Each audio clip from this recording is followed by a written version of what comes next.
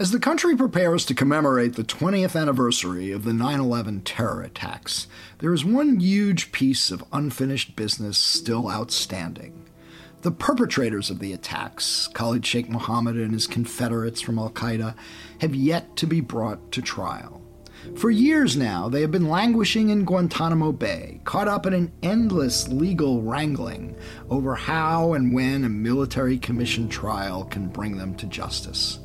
The military commission trial set up to try them suffered another blow last week when it was learned that Mark Martins, the longtime chief prosecutor for the military commissions, had resigned, reportedly over a dispute over whether statements made under torture could be used in the proceedings. So as we approach September 11th, 2021, the long-awaited trial of the perpetrators of the worst terrorist attack in American history is nowhere.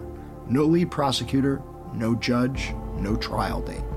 We'll discuss what went wrong with Carol Rosenberg of the New York Times, and then with Jay Johnson, the former chief counsel at the Defense Department, who had pushed to preserve the military commission system on this episode of Skullduggery. I do solemnly swear that I will faithfully execute the office of President of the United States and will, to the best of my ability, preserve, protect, and defend the Constitution of the United States. So help me God. So help me God. So help me God. So help me God. So help me God. So help me God. I'm Michael Isikoff, Chief Investigative Correspondent for Yahoo News. I'm Dan Kleidman, Editor-in-Chief of Yahoo News. And I'm Victoria Bazzetti, a fellow at the Brennan Center for Justice. So this, I think we should call our Deja Vu All Over Again episode. We have been talking for years about Guantanamo and the 9/11 terror attacks and how to bring the perpetrators to justice. This was something we covered intensely when Kleidman and I were back at Newsweek in the all the years after 9/11 and into the Obama years, a period when Victoria was overseeing all this at the Senate Judiciary Committee. And I gotta say, this ranks as as far as I can tell, the worst legal fiasco in American history. The idea that more than 2 decades later, or coming up on 2 decades later, we don't even have a trial date to bring to justice the people who killed more Americans in one day than anybody else in American history is pretty mind-boggling. Well, Victoria, it is true that in your role as a Senate Judiciary Committee staffer, you were involved in these issues. I don't think Mike is implying that you oversaw the whole thing and they're therefore responsible for it. Oh, yes. I did that not. was my I had point. nothing to do Victoria with setting up Guantanamo. And she failed us. And nothing, right. nothing to do with that. But the thing Let is, the record reflect. Yeah. the thing is, right. Other than at these anniversaries, these big anniversaries, no one really talks about these trials anymore because people have forgotten about them. The people who have not forgotten about them are the families of the victims of 9/11 who have not gotten justice in all of these years. And it is maddening. So there are approximately 40 detainees still at Guantanamo. And I think it's important to also talk about another category of detainees who are there right now. There are about 11 of them who have never been charged with anything and who, in many cases, the United States has determined are eligible for release from Guantanamo, but still hasn't figured out where they can send them to.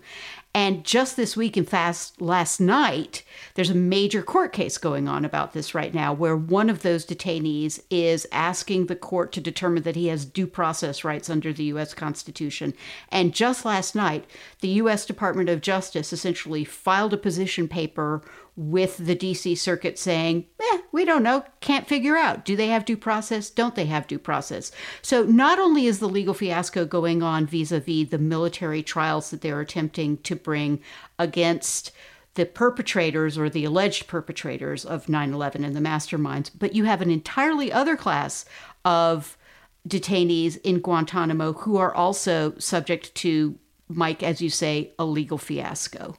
Yeah. Two literary works come to mind when I think of all this. One is, what was it, Dickens' book? Bleak House. Jarndyce versus Jarndyce. Yeah, the favorite book of lawyers. The legal proceeding that went on for decades and nobody could remember, how it got started or why.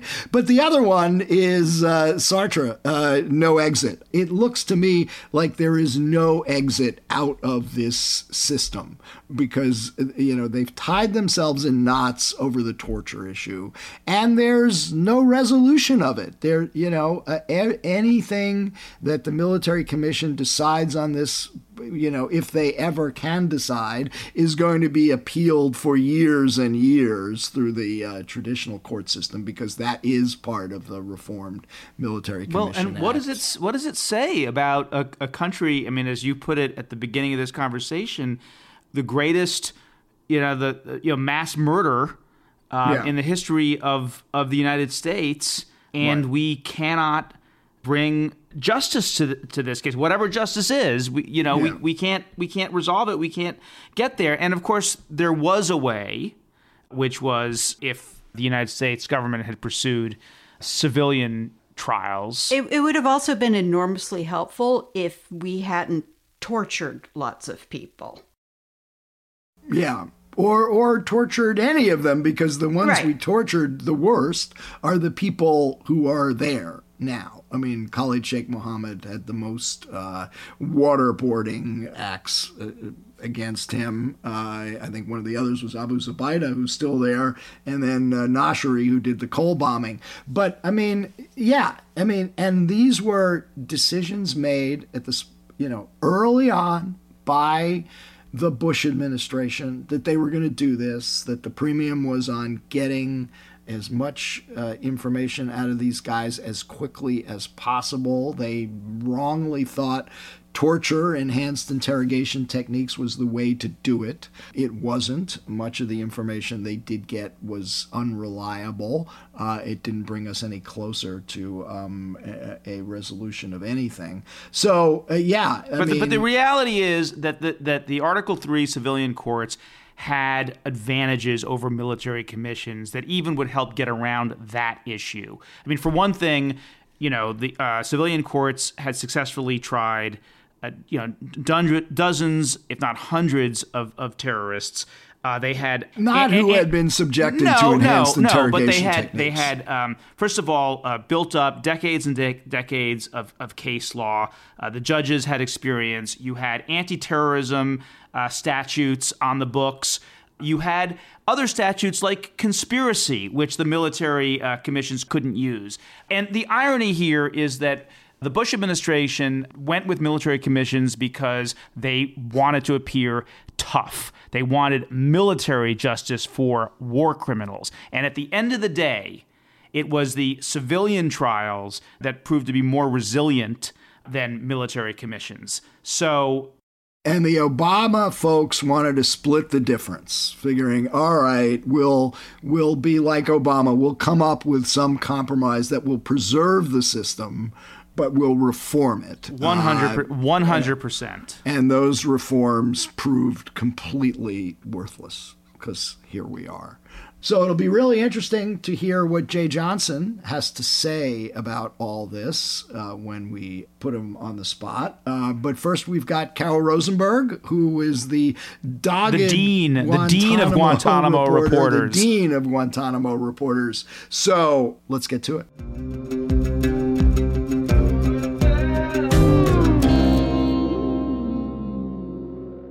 All right, we now have with us Carol Rosenberg, the country's premier reporter on Guantanamo and everything that goes on there.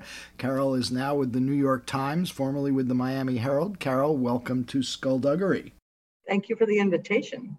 So you had a pretty important story the other day. You have been following for years the efforts to bring the perpetrators of 9/11 to trial before a military commission at Guantanamo. This has turned into what I think most people would agree is one of the biggest legal fiascos in American history as we approach the 20th anniversary. A trial date, I believe, has still not been set. And the chief prosecutor for all these many years, for at least 10 years, I believe, Brigadier General Mark Martins, has announced he's retiring. He's leaving this whole process without a chief prosecutor, and I believe also without a chief judge. What is going on, Carol, and why did Mark Martins suddenly resign now? Well, he put in for retirement. That's effective September 30th. I guess that's effectively resigning. The backstory, before the backstory, the background is he had been telling victims and reporters who he hadn't spoken to in recent years, he was continuing to tell the victims that he would stay on the case as long as it takes to get the 9/11 case to trial.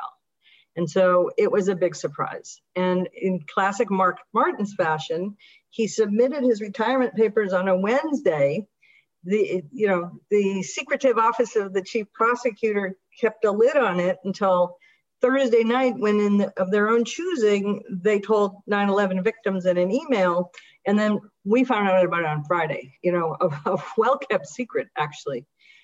Mark Martins had come to, by my reporting, he had come to have disputes with administration lawyers over positions that the case would take, actually not even the case, the office, that the office would take on torture.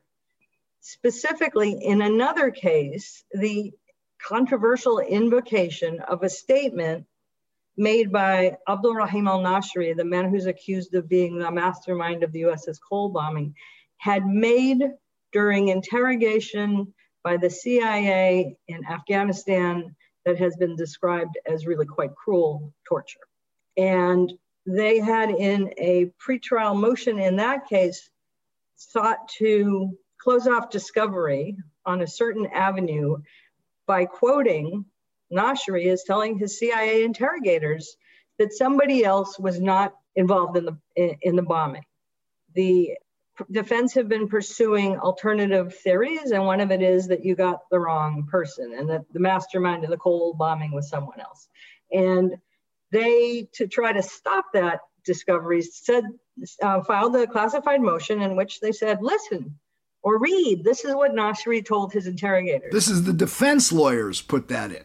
Pardon me, the prosecutors had put that in, and the defense lawyers had called foul. They said, you, for the first time, are invoking a statement taken under torture to try to forestall an avenue of discovery.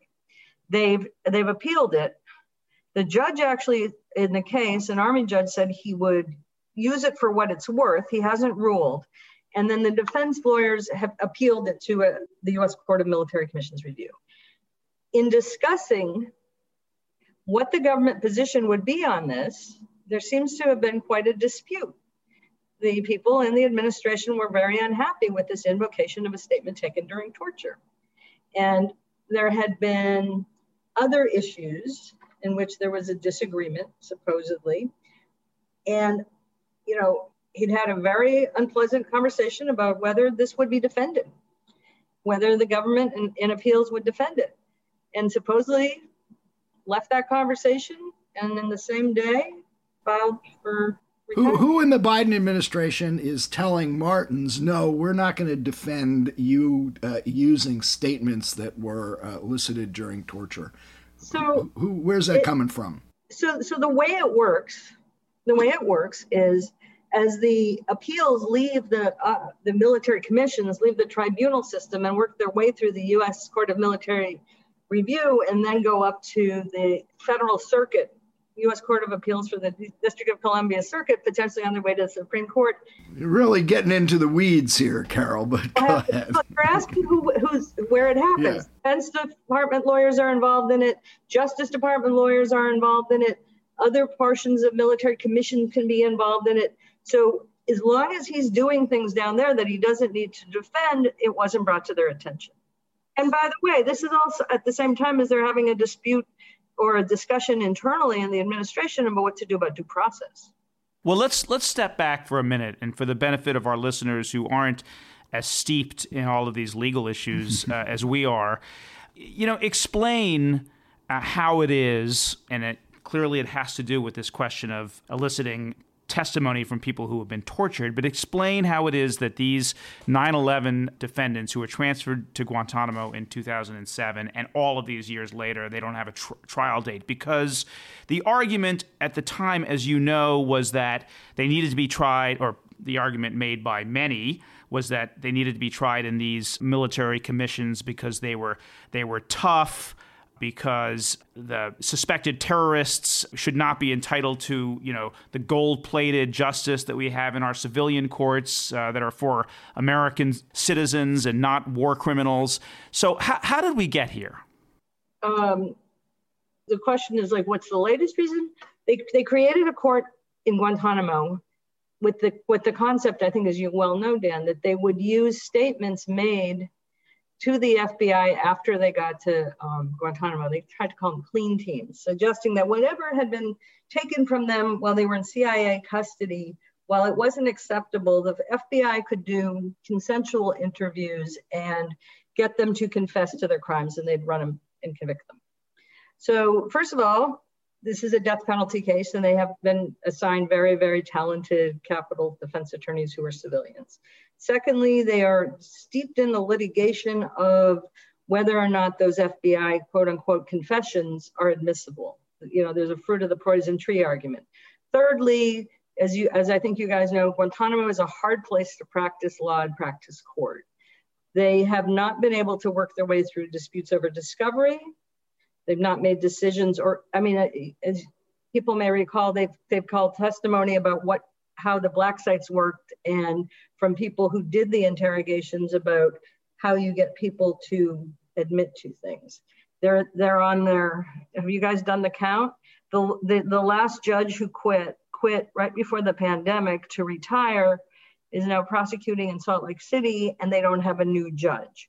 There are structural problems, there are geographic problems, and there is continuing litigation over how to do this trial. What is acceptable evidence? There are so many issues between now and actually bringing a jury pool down there, including how big the jury pool will be and where it will be drawn from. They're military officers, that they are stuck in the pre-trial process, which, I always have to remind people, in the pre-trial, in any case, it is for the defense to try to create the best conditions for a trial. They try to eliminate evidence. They try to organize, the best jury possible. They try to, in this instance, they certainly are trying to figure out how to get whichever next judge gets it to take the death penalty off the table. It's unprecedented investigation, as the prosecution keeps telling us, in the history of America. So there's piles of evidence out there. They've created a superstructure where the prosecution gets to see CIA evidence, but the defense have to see substitutions, and the judge have to approve. Carol, it is 2021. We're talking about a terrorist attack in 2001. We're coming up in just Michael, a couple of months. The 20th anniversary. They took them to the dark sites. They didn't take them to New York and put them on trial. They disappeared them into detention for 3 and 4 years in the CIA. Then they brought them to Guantanamo, and then they investigated them some more. And then they tried to try them in a previous court. If you want the explanation, I can give it. If you want to be frustrated at the fact that this didn't work, or it hasn't worked yet, join the club. Hasn't worked yet? Wait a second. Carol, is there any exit here? Is there any ramp that gets us to a trial anytime in the foreseeable future? Because I'm not hearing it the way you're describing where we are right now. People are holding out for a plea deal. That would get you to the trial, because in military justice, you would get the facts and evidence put on. What's in it for KSM to plead guilty to the 9/11 attacks? Pardon me? What's in it for KSM to plead guilty to the 9/11 attacks? They would take death off the table. That would be the only reason to do it. I mean, does he care at this point? I mean, if there's not going to be when do they think a trial could actually take place at this point? I don't know who they is. Well, when do you think a trial can actually take place? They need a new judge. They need a new prosecutor. They need to restart the hearing. On the timeline, that could be a decision that affects some judges' decisions down at the court level. That's the thing that's coming up. But the defense need more evidence. I'm sorry, they need a judge, they need a chief defense counsel, they need a prosecutor. One of the 9/11 defense lawyers, capital defense lawyers, developed a heart condition, is retired. A new lawyer is coming in. All they've got is a reporter to cover it. That's it. No, they've also got a very hardcore set of victims of people who died on that day, who are determined for this to be a death trial, for this to be a capital trial, and for it to be a public trial, because they want answers. In order to get there, the defense are pushing for, the big thing that's yet to come is a giant motion to dismiss the case for outrageous government conduct, which will require litigation. People like to blame the defense attorneys, saying, they're throwing obstacles in the way, but they're trying to create the best conditions for this case. I'm not advocating this by any means, but if it were a non-capital case, many of these questions would not be relevant. And Carol, if this case had been tried in a civilian Article III court, where do you think we would be today? There are people who have, where do I think? I think it'd be over. The way it's described to me is that the first thing that would happen is a federal judge would have dismissed the capital aspects of it because of the torture evidence. They would have managed to mount a trial with probably less discovery, because in the intervening years, we've learned more and more about the black site program, and some of that was truly much more classified. Where would it be? I think that the common wisdom is he'd be sitting in, Khalid Sheikh Mohammed would be sitting in the Supermax in Florence, serving life in prison. So is there any sentiment or thought at this point saying, from Biden folks or anybody in the system saying, God, there's no way this is ever going to work. We need to come up with a plan B? Is there any thought in the Biden administration? Yes, I think that there's grave concern by people that the 20th anniversary is coming, and this thing has been on ice since the beginning of. So what's the plan B? I can't tell you what it is. I did pose the question that now that Mark Martins was gone, would it be possible or more possible to create a plea deal for life? And the answer is you need a chief prosecutor to do that, and they haven't figured out who's going to go forward with it. Would the families, the relatives of the victims get behind that, do you think, after all these years? Some of them would. There's a vocal minority that are troubled by the torture or have personal opposition to capital punishment who have been advocating this for a long time. The balance of it is that, with all respect, Mark Martins has adopted this policy of we will take as long as it takes to get this thing done properly. He has told the victims that one of the reasons it takes so long is that they're trying to make sure that it is a unappealable conviction, which we all know is, there's no such thing as an appeal-proof conviction. But the victims who have paid most attention to this include a very vocal majority who want one trial, capital case, to end in a death sentence. Let me ask you about something else. There's another court proceeding underway in New York, the lawsuit brought by the families of the victims against the Saudi government. We just had fresh reporting this week about the deposition of a Saudi official who was suspected of involvement by the FBI and was questioned on repeated occasions by the FBI. Now, I know that the family's lawyers are frustrated that the FBI evidence about the Saudi role has not been turned over to them. Barr imposed state secrets on it. They're appealing to Garland to lift that. But that evidence has been shared with the lawyers for the defendants in Guantanamo. So I want to ask you, first, if you know if that is in fact the case, and secondly, do we know anything about what those defendants, KSM and the others, have said that might be relevant to the lawsuit being brought by the families in New York? The answer to your second question is, I don't know. The first answer to your first question is, it is possible that some of the evidence about some of that information that the families want declassified has come through discovery to the defense attorneys, but it may very well be in substitution format. And so they don't exactly know what they're looking at. And by the way, information like that can't always be shared with the defendant. So you're talking about something that I think is quite peripheral. I'm not saying that the defense attorneys wouldn't. Well, it's not peripheral to the families who have brought the lawsuit in New York. I agree. And I talked to those families, and there's some overlap with them going to Guantanamo. One of the things that these people who want a trial want is they want answers to questions that aren't raised by the charge sheet or the case, including the Saudi role. It is a different pursuit, but there's no reason to believe that Saudi role or lack thereof, or what happened at the Saudi embassy, or et cetera, it's not in the charge sheet. There's no connection unless the defense attorneys can figure out a way to deflect it onto someone else through the evidence they've given.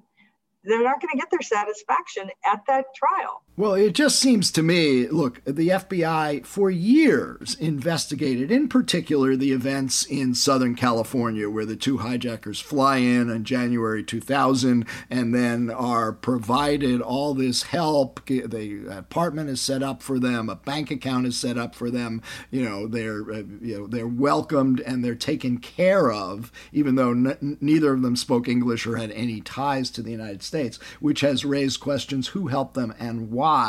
It seems to me that those defendants sitting in Gitmo, particularly KSM, might have, better insight into answering that question than anybody else, certainly in U.S. custody. And it seems that there's a disconnect here. Part of the case against him is built upon FBI interrogations or questioning of KSM in 2007 after he was brought in from the black sites.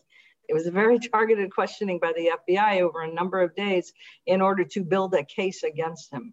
I find it unlikely that in those questioning, they raised issues involving the FBI's lack of foresight for understanding what became known as the sneak attack.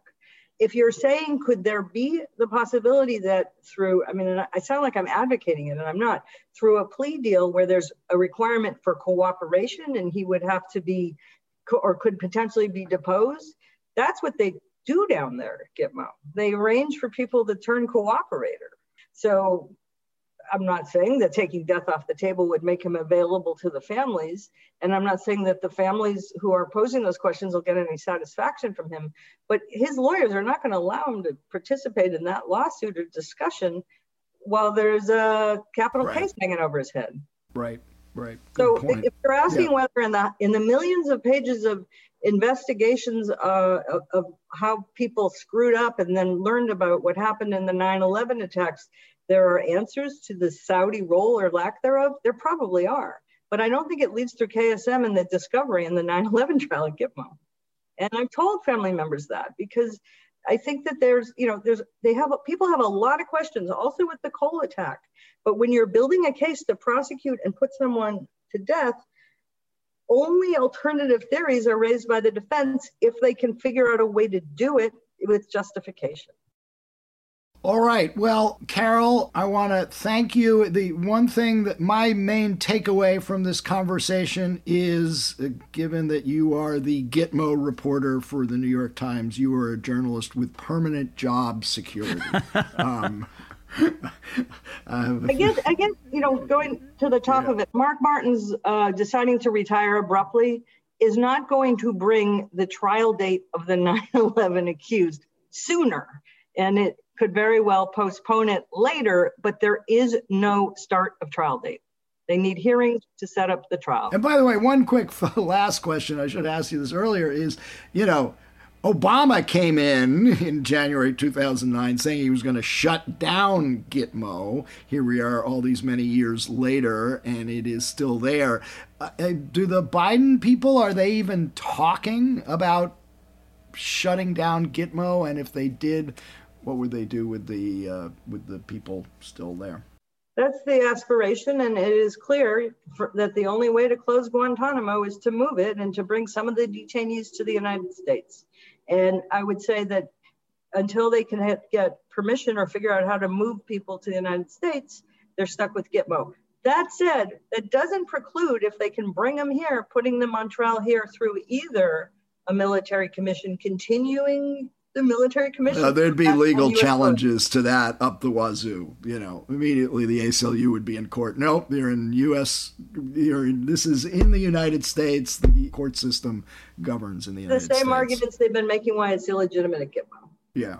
All right. Anyway, Carol, thanks, and continue your endless reporting on the endless trial in Guantanamo. Thanks a lot. Thanks, Carol. Bye-bye.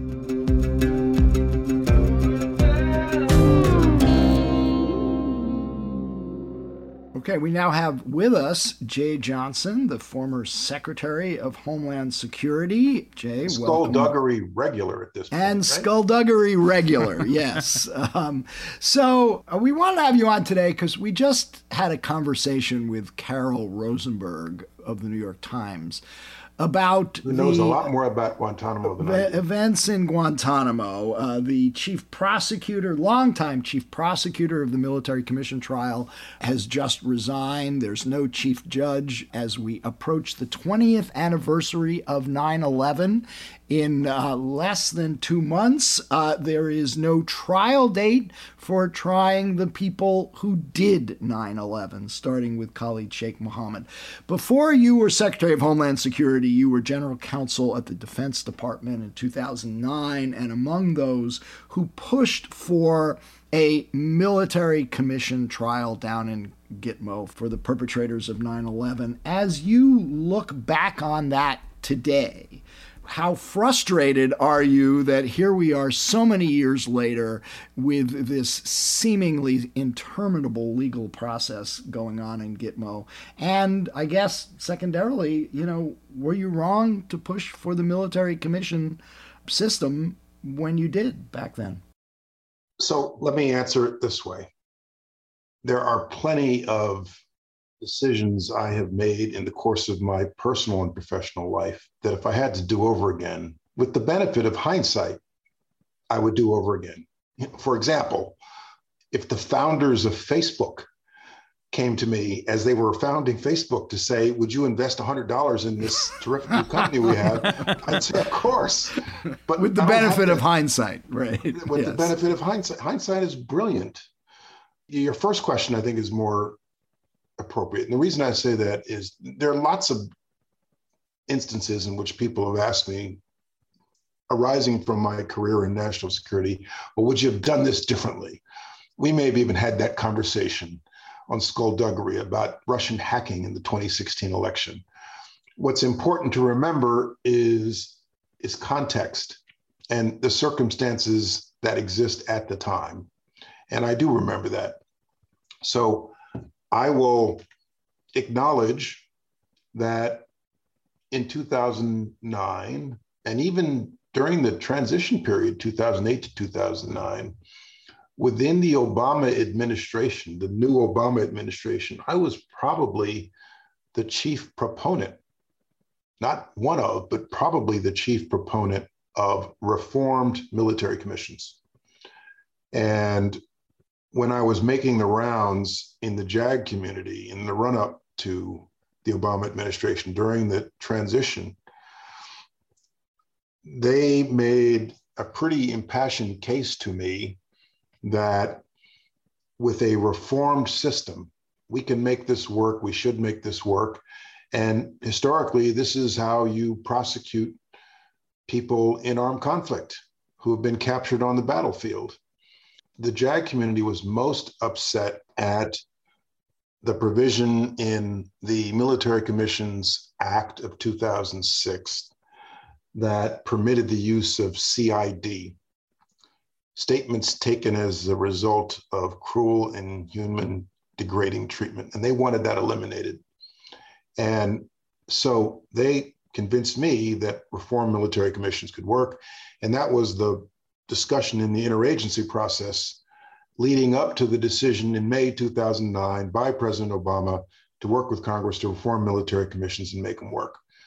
And in the Situation Room, around the table, in principal committee meetings, in deputies committee meetings, the debate, best of my recollection, was principally between me and Greg Craig.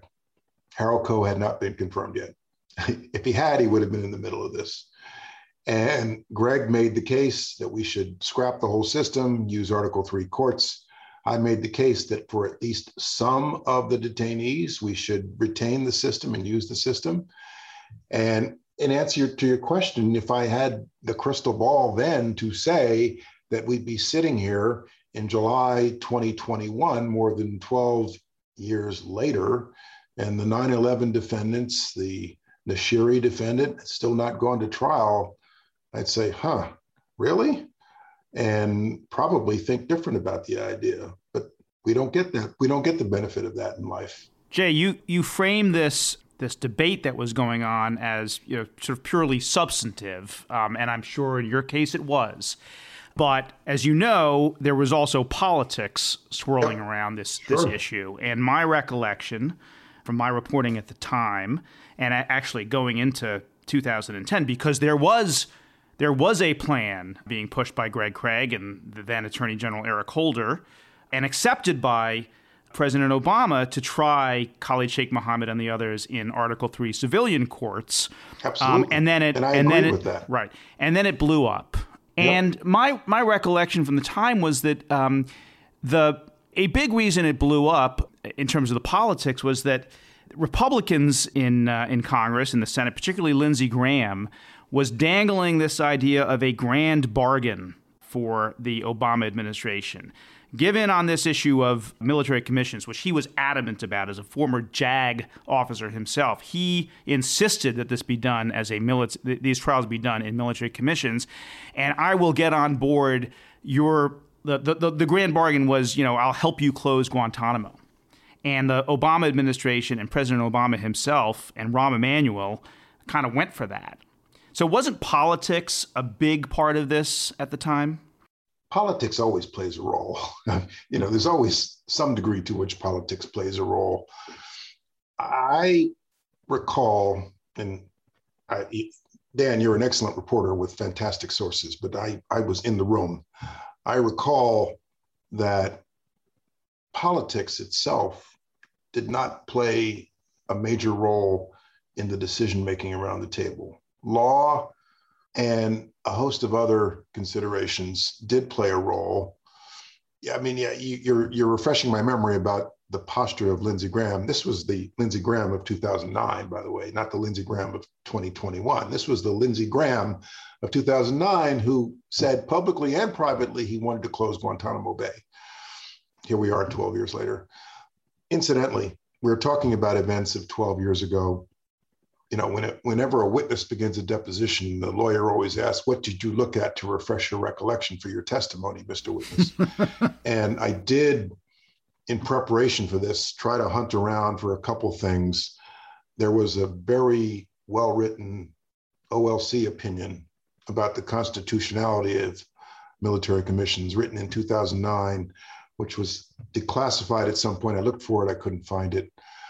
I looked at a New Yorker magazine article in 2016 about Gitmo, and then I looked at this book called Killer Capture. I was hoping you were going to bring up that by somebody named Dan Klaidman, published seminal in 2012, tome, as I recall, which brought back certain memories. The landmark Killer Capture book. Right. Yes. So Dan, I'm going to push back a little bit and say no, and it's important to remember that after the president decided to work with Congress to reform military commissions and use the system, We then set about the process of dividing these cases up. And I concluded that the 9/11 case should go to the Southern District of New York. We sat down with the prosecutors from DOJ. I sat down with the military commission's prosecutors and went through each of these cases in detail, using my experience as a former prosecutor myself. Okay, what's admissible evidence? What's not? Can we get a conviction? What's the strength of the case? And I was very comfortable sending the 9/11 case to federal court in Manhattan, in part because I'm a New Yorker and I was on Manhattan Island on 9/11, and I used to work in that office. Think if only you had prevailed on that. And well, how this would have been over years ago. If that case had gone, with the benefit of hindsight, if that case had gone to the Southern District in 2009, they probably would have been long convicted and they'd be serving their sentence right now. So what happened? You advocated that, but then it blows up because Lindsey Graham and others, including Mayor Bloomberg in New York, as I remember it, were pushing back on the idea of flying the 9/11 defendants to Manhattan. Yep. All played out after the announcement in 2009, and to the point where Congress inserted language into the NDAA, the National Defense Authorization Act, prohibiting the transfer of detainees to the United States. Which, by the way, made it effectively impossible to shut down Guantanamo. Yes, they knew what they were doing, right. And so then there was this long hiatus from about February 2010 to I think February 2011, where virtually nothing happened with the 9/11 case. It was frozen. And it wasn't until early 2011, I think February 2011, that the Attorney General finally acknowledged that DOJ wasn't going to take the case and it had to go back to the commission system. So I was fascinated by when you were recounting how you were seeking to reform the military commission process that had been put in place by the Bush administration. The issue was using statements made by the defendants that was elicited during cruel and inhuman treatment. Right. Which is still the central issue that has gotten these proceedings bogged down in endless litigation ever since. That's the core issue here. We tortured these guys, and now what do you do with people whose confessions we got under torture? How do you bring them to trial? Some of this, I'm a little rusty on some of this, so forgive me if I make a mistake here. My recollection is that statements taken in the course of enhanced interrogation, torture, were always off the table. CID, cruel, inhuman, degrading treatment, is a lesser form of circumstance. A lesser form of torture, but go ahead. Well, by definition, cruel and inhumane. However, that sounds like torture to me. But it's kind of a notch down from the hardcore torture. Right. And that in the 2006 law permitted use of that, which was very, very controversial. And the 2009 law, which we worked with Congress to get, working with Graham, McCain, Carl Levin, and others, prohibited the use of that. But it didn't resolve this issue for the commission system, we're still right? From what I read, written by Carol Rosenberg, we're still having essentially this same debate. What should the government do now? Because, I mean, seriously, because Carol actually, I mean, when we just interviewed her, and she, essentially said, if I understood her, that the most likely, plausible, maybe only way to resolve this and get justice for the relatives of the victims is some kind of a plea deal. In which death would be off the table, and that would not satisfy many of the families of the victims. So let me begin. I should have prefaced this entire discussion with the following. I'll say it now. I am speaking on behalf of myself and only myself. I'm not speaking on behalf of the United States government. I would not want my statements to be used or misused in some fashion by any party in criminal or civil litigation. I'm just speaking on my own behalf. Which carries a lot of weight on skullduggery. It's a very difficult problem because this case, at this point, DOJ doesn't want any of these cases because there are going to be huge speedy trial problems, which, would have a real problem on appeal if there was a conviction. And you got to do something. So, Carol's idea is interesting. I don't know. Plea deal, it takes two to dance. So I don't know what the mindset of the defendants is these days. But would that be an acceptable outcome for you just Jay Johnson, American citizen? Well, it depends on what the deal is, obviously. For sure. Yeah, it has to be resolved one way or another. We've been sitting in a stalemate now for over a decade. So the answer is yes, it could be. It depends on the deal. Like anything, it's like saying, would you buy this house? Well, it depends on the price tag. So it depends presumably on the they'd spend the rest of their life in prison somewhere, if not Gitmo. There's no way they're going to be, let loose. If I were the Secretary of Defense, and I'm not, I would say, interesting, I want to hear more. Yeah. What would you say to the families at this point who have been endlessly frustrated with the fact that there's been no trial for the people who killed their loved ones? Every 9/11, I think about them in this context because they don't have closure in terms of our criminal justice system. It's still in the pretrial phase. I think one of the things Mark Martins did well, and presumably we'll get to him in a moment, was to stay in contact with these families, to be their advocate. From the public accounts of his time, it sounded like he did a good job in that regard, which is perhaps why they haven't been more vocal about bringing these guys to justice. But there's not much I could say to the families of those killed on 9/11 at this point in the year 2021 about how well the criminal justice system has served them. Yeah. Well, it hasn't served them at all, is, I think, the only conclusion one could draw. I mean, if you were at the White House at the moment, I mean, would you be pushing for any redirection or recalibration or, any step proactively that wouldn't depend on what Khalid Sheikh Mohammed agreed to? You got to, we don't want to create another White House, Department of Justice, criminal justice, scandal here where a White House is getting involved in criminal cases. And I think there used to be a provision in the Military Commissions Act that it's rather incomprehensible, as I recall it, that prevents involvement in prosecution decisions by the lawyers handling these cases. The JAG's got it put in there, and it's kind of incomprehensible. So the White House needs to be careful. You can be involved in overall policy level, and the Obama White House certainly was in terms of the overall direction of these cases. To be frank, this is an issue that nobody really likes to wrestle with.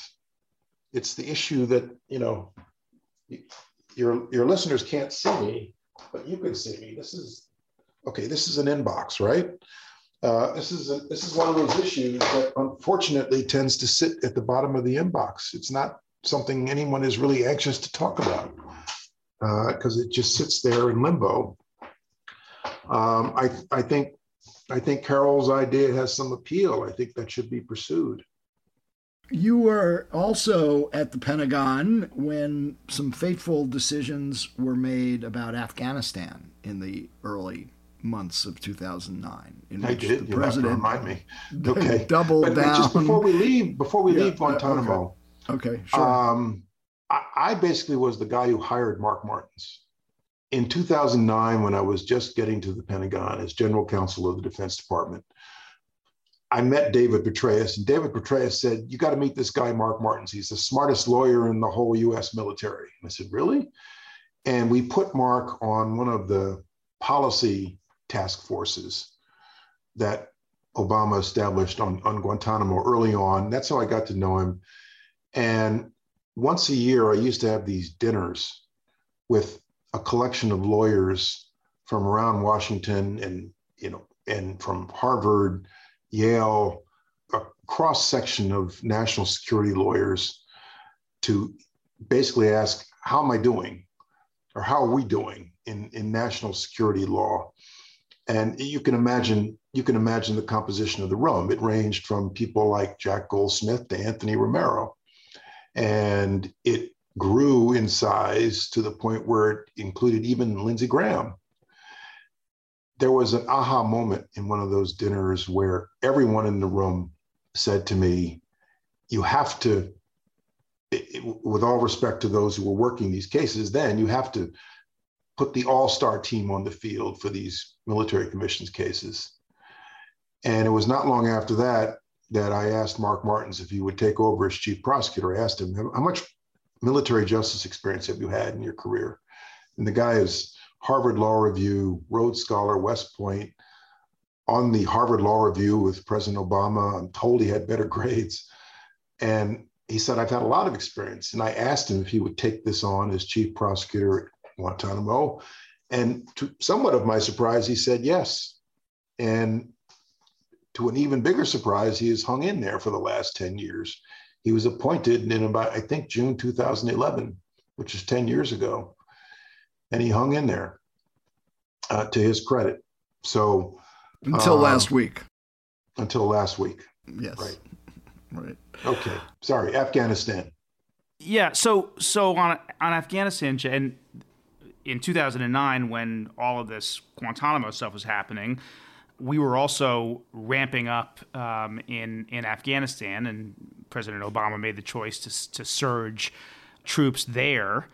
And now here we are on the September 11th, 20th anniversary of September 11th, and we will have pulled all of our troops out of Afghanistan. I saw you this past weekend on Face the Nation. You were asked about that, and you said that if you were advising the president about this decision, President Biden, you would have told him to leave behind a force of maybe 2,500 troops, a counterterrorism force. Why, and what are the implications of pulling out entirely? Is it a mistake? Does it expose us to danger, and is it a problem for American national security? And I think reasonable minds can differ on this.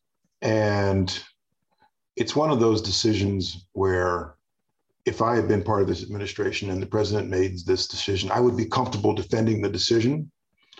But if, as I said before, I were in a position to advise President Biden on this, I would have probably, I know from experience there's a big difference from having the benefit of being in the room and hearing all the options discussed versus sitting where you and I are sitting right now on the outside. But I probably would have recommended that you keep a small, tight, highly trained force. I don't know what the magic number is, 2,500, 1,000, in place on the ground in Afghanistan for counterterrorism purposes only. The mission for the United States in Afghanistan was, is, and should be preventing another terrorist organization from establishing a caliphate in Afghanistan, given the nature of Afghanistan. Large swaths of Afghanistan are remote, ungoverned space. And President came to a different decision. And I know Joe Biden has sat through this discussion for years. He was vice president for 8 years in the room when we talked about this during the reassessment in 2009 and in the years subsequent, and believes firmly that we need to get out. And he asked, if not now, when? Why will it be any better 10 years from now or 8 years from now? Why should I hand this off to another president? And apparently, I don't know this for a fact, but apparently we have the ability to engage in quick response from beyond the borders of Afghanistan, and knowing something about our capabilities and our technology and how that's evolved, that's probably true. In the event that another organization tries to set up a caliphate there. And I suspect that the Afghan government would not resist us coming in to do what we have to do in that event. Unless the next government unless the government falls, and the next government is the Taliban. Is the Taliban, right? Right. Now we have to be realistic. This is not going to be a pretty picture after we leave. It's already not a pretty picture.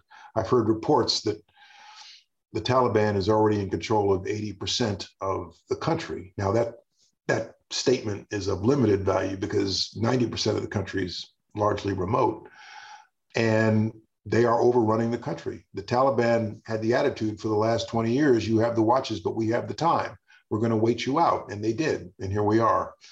So this is not going to be an optimal situation. We should not expect that the Afghan government on its own, and here I'm probably veering from the White House talking points, that the Afghan government on its own can hold its own against the Taliban. Those two factions need to come to some agreement at some point. And right now, the Taliban has little incentive to do that. Well, what's so striking is here we are in 2021, and we've had a whole discussion about all the decisions you were grappling with in 2009 that are still unresolved. So we will have you back on Skullduggery in 11 years to see if any progress has been made on any of these fronts, and probably before that. But I want to thank you for joining us again on Skullduggery. Okay, thanks. Thank you. Thanks, Jay.